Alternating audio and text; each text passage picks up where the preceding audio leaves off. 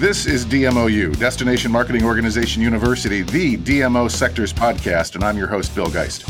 DMOU is where you hear the best and the brightest in the destination marketing space, sharing innovative and compelling stories to inspire you to take your destination and organization to the next level. The format for our conversations on DMOU is elegantly simple. It's 3 questions and a bonus round. And today's episode is sponsored by our friends at Longwoods International, one of the premier research firms in the travel and tourism space in the world. Longwoods produces groundbreaking research, thought-leading insights, and excellent counsel and service to DMOs in areas like visitor research, advertising effectiveness, image research, and their new resident sentiment study. Learn more about this new breakthrough product and more at longwoods-intl.com. And now it's on to our show, and today we change things up just a bit, and we welcome 2 guests to DMOU, Craig Davis and Jason Fulvey. Craig is the CEO of Visit Pittsburgh, where he oversees a $13.5 million budget and a professional staff of 54. Craig has worked in the hospitality industry for over 3 decades. He began his tenure at Visit Pittsburgh in 2000 as the executive director of convention sales. He was promoted to vice president of sales and marketing in 2007 and to the position of president CEO in March of 2012.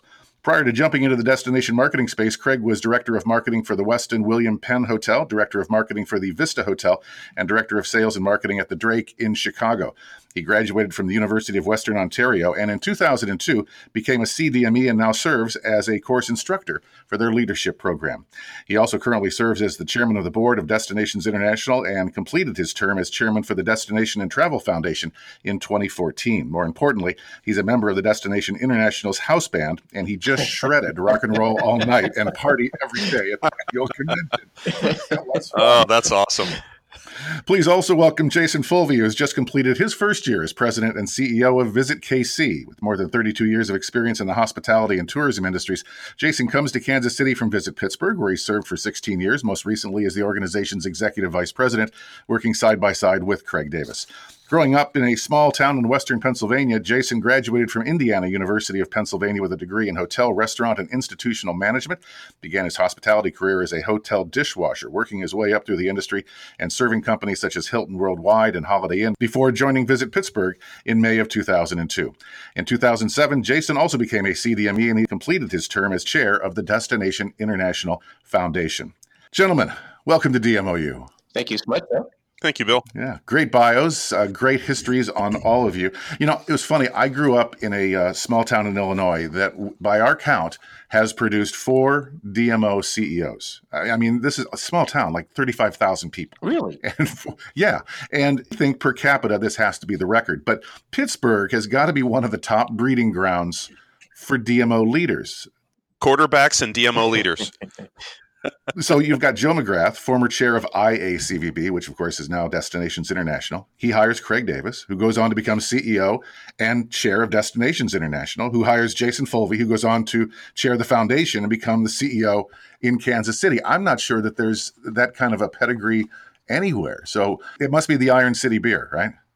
It must be.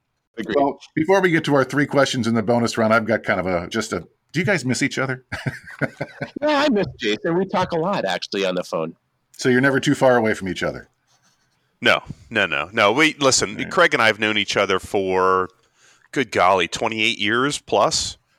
So we're very good friends. And I think that's what was the power that we had when we worked together in Pittsburgh, because we worked so well together and really had a lot of mutual respect for each other. And I think that was the magic potion that we had. And actually, Jason and I worked together during our Hilton International days and actually knew each other over the phone for years before we actually ever met. So our time goes way before the DMO world. Cool. Well, here's the first question of your 3 in the bonus round. When you each reached number 2 status at Visit Pittsburgh, it was clear that CEO could be in the cards.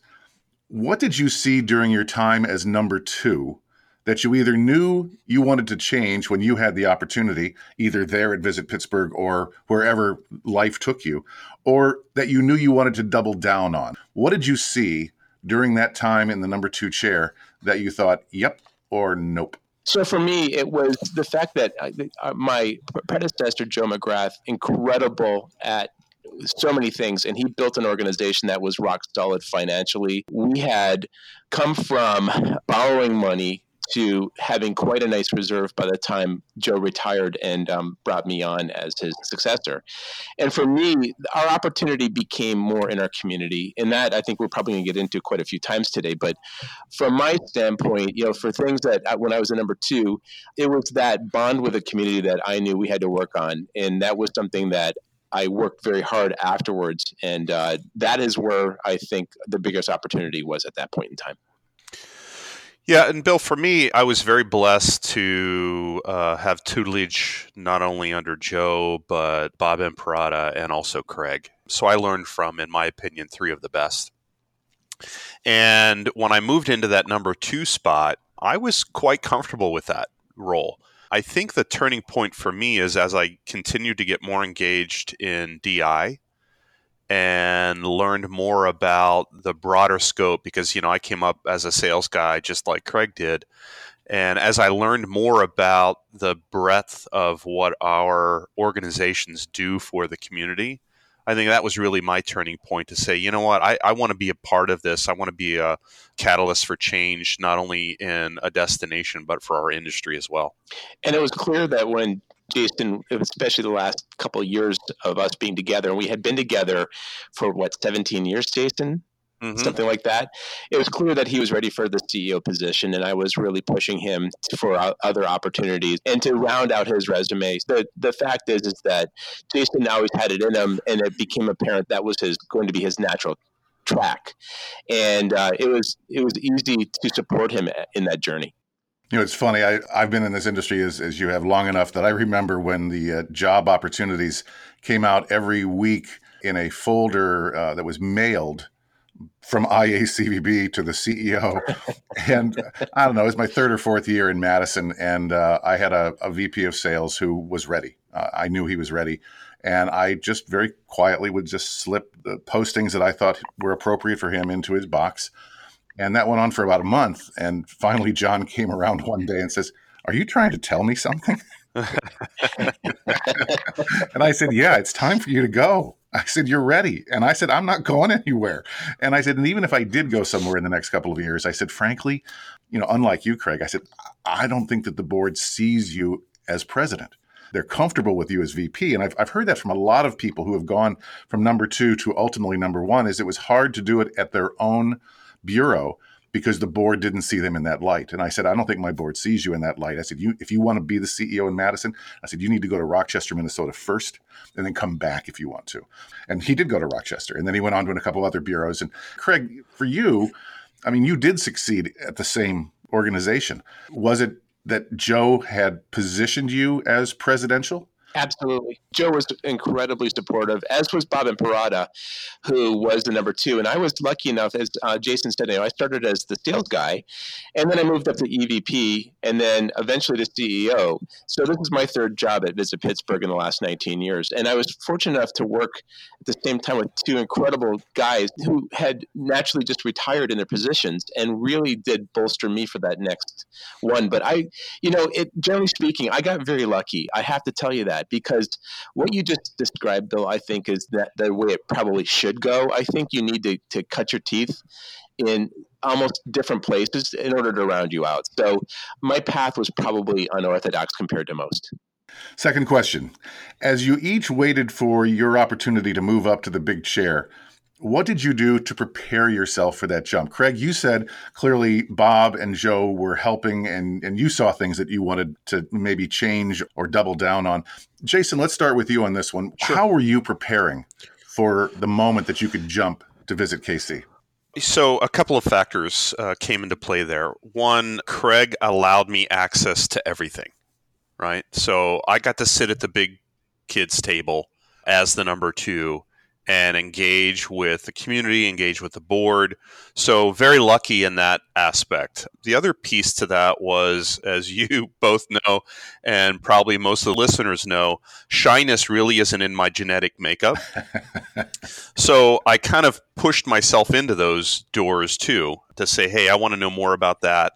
And not only at Visit Pittsburgh, but then also, once again, through DI. being heavily involved from the sales perspective. I was the chair of the sales committee for 2 cycles and worked closely on Mint and empowerment and all of those things, and then worked my way into the foundation. So those things were my preparation for this role, and talking to those guys that had sat in those seats and asking lots of questions, and how did you do this and how do you manage that, and just trying to soak it up like a sponge. Interesting that you bring up your involvement with Destinations International.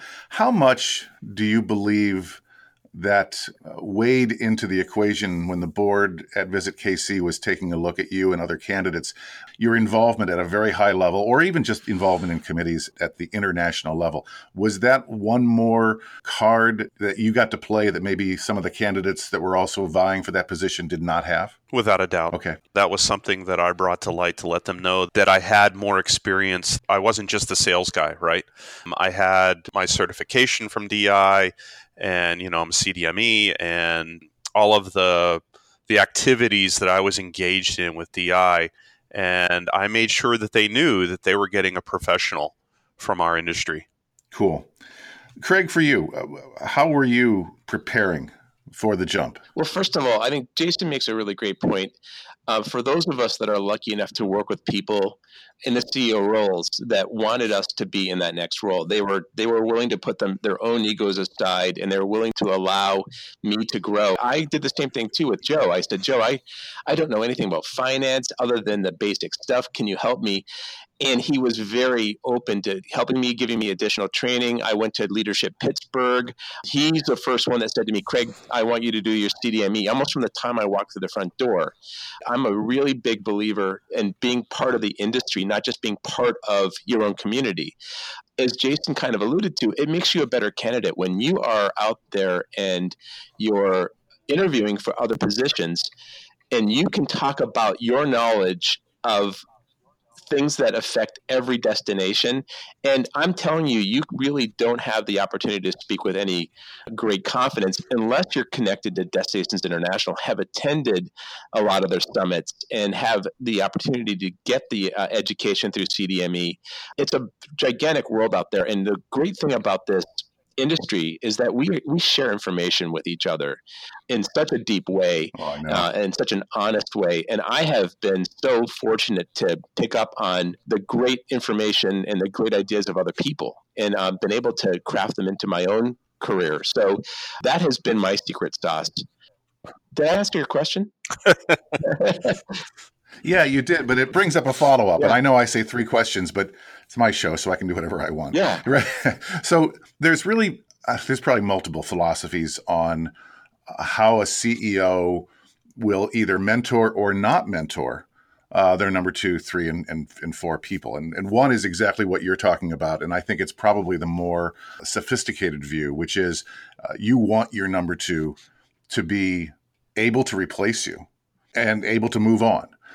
And yet there are still some people in management in our industry, and I'm sure in all industries, that really want to hold that number 2 back a little bit so that they can't replace them, or I'm not going to lose them to another opportunity. I think we all agree around this microphone that you want your people to become better than you and to move on and to move up. What would you say to the people who are saying, I just don't want to afford my people those opportunities because I'm going to lose them? That's incredible short-sightedness. Yeah, but beyond being short-sighted, what did Visit Pittsburgh benefit from by the fact that Joe and Bob were pushing you, Craig, and that Craig was pushing you, Jason? How did that impact the organization?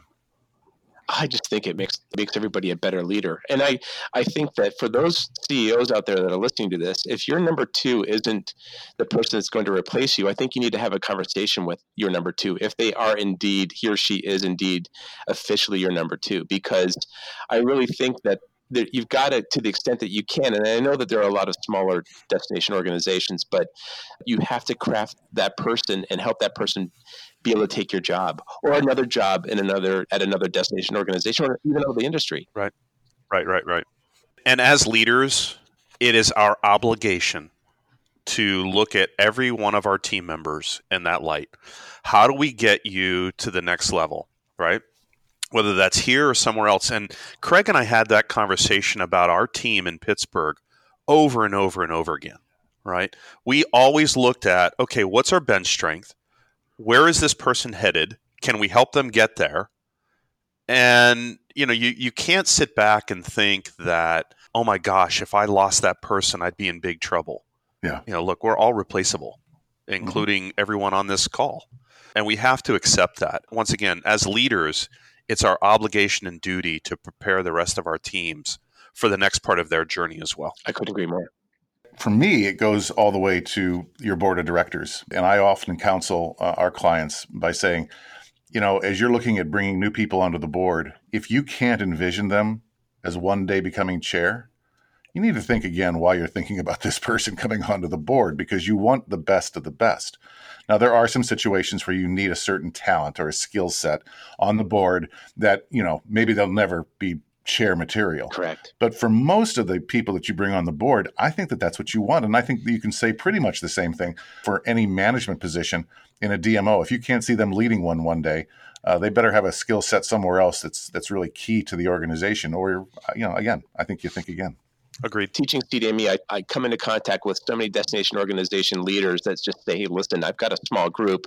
I've got a specialist in marketing. I've got a specialist in sales, but I don't have that next CEO. And I understand that. But to the extent that they can, they need to pick that person or those people that they want to grow and provide them with the opportunities to increase their skill set. It's best for the organization and it's best for the industry when you're growing everybody from different backgrounds, marketing, sales, finance, you name it, to become the next destination leaders.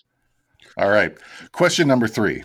Looking back, what do you know now as CEO that you didn't know then? Craig, you said part of it was finances. Finances for sure, but that's an easy one. The one thing I didn't realize when I started in this organization, in this industry, was just the degree to which you have to become savvy politically. And if you can't work in the political realm, then you probably are not going to be very successful. That was the biggest shock to me as I went along, is just how much politics, big P politics and little p politics, enters into this equation, and it's becoming more important. I just thought you had to be a great salesperson and a great marketer, but those are incredibly important, but they're almost sometimes becoming secondary now.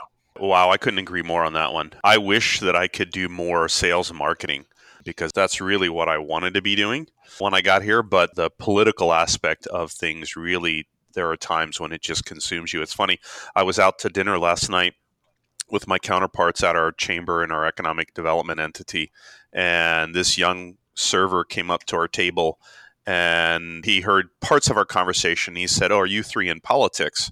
And we all looked at him, and I said, "You're in politics too. You just haven't figured it out yet." Right?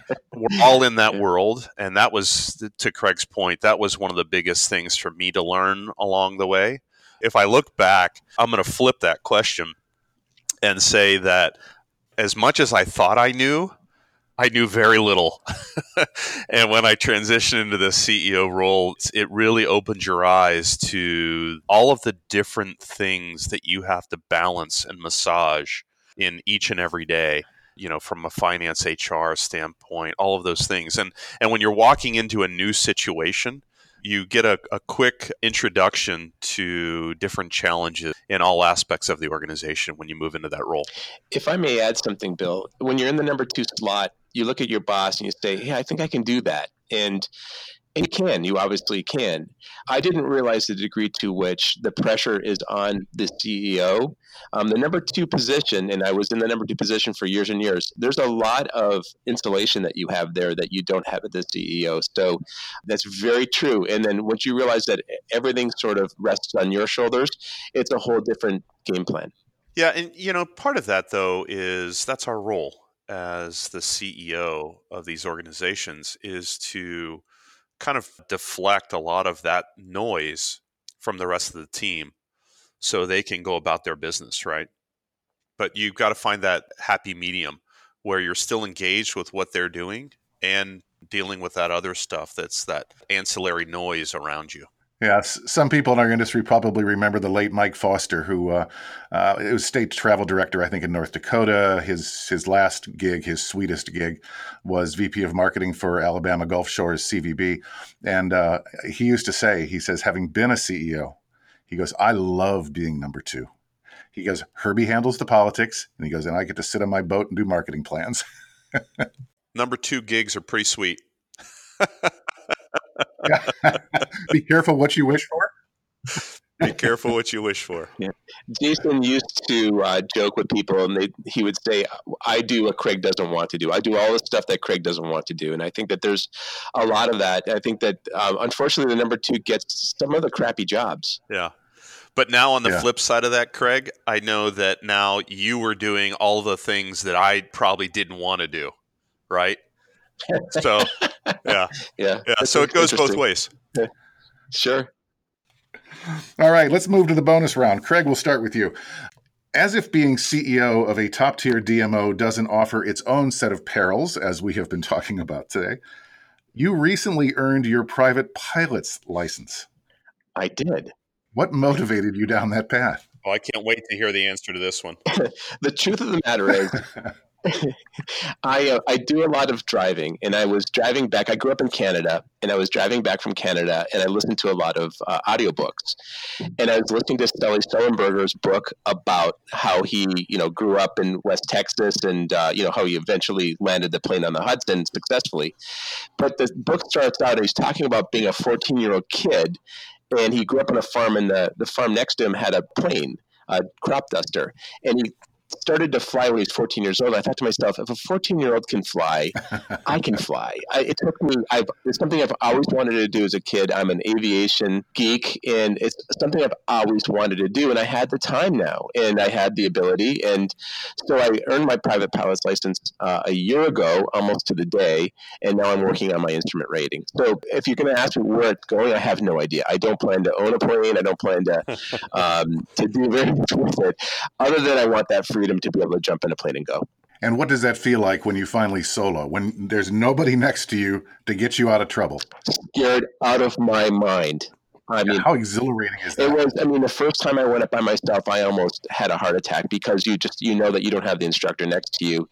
But when I successfully landed on my own, it was incredible. And then, so every time I go up on my own right now, there's a little bit of oh my goodness, I'm up by myself. I have nobody else to count on but myself. But I have about 120 hours of flight time in, so I'm a pretty good pilot. So now I know what I should know. I'm still always going to be a work in progress, so I'm always going to keep learning.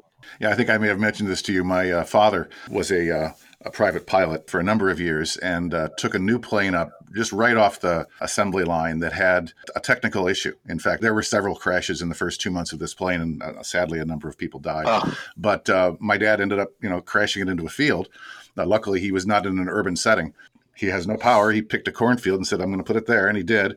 And to this day, he continues to say, he goes, I did pretty good. He goes, because they don't teach you how to crash a plane. And since I walked away, he goes, I did pretty good. Yeah. That was the best landing he ever made. Yeah, absolutely.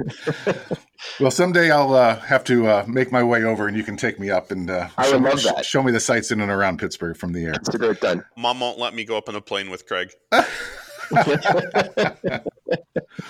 Jason, let's go to your bonus round question. Last month on DMOU, Maya Surrency said that the decision for her and Shirley to launch Digital Edge was fueled by margaritas, but I am pretty sure she hasn't yet lived because she hasn't experienced one of yours. Oh, yeah. Here at the ranch, we have a 1-pitcher margarita mixer.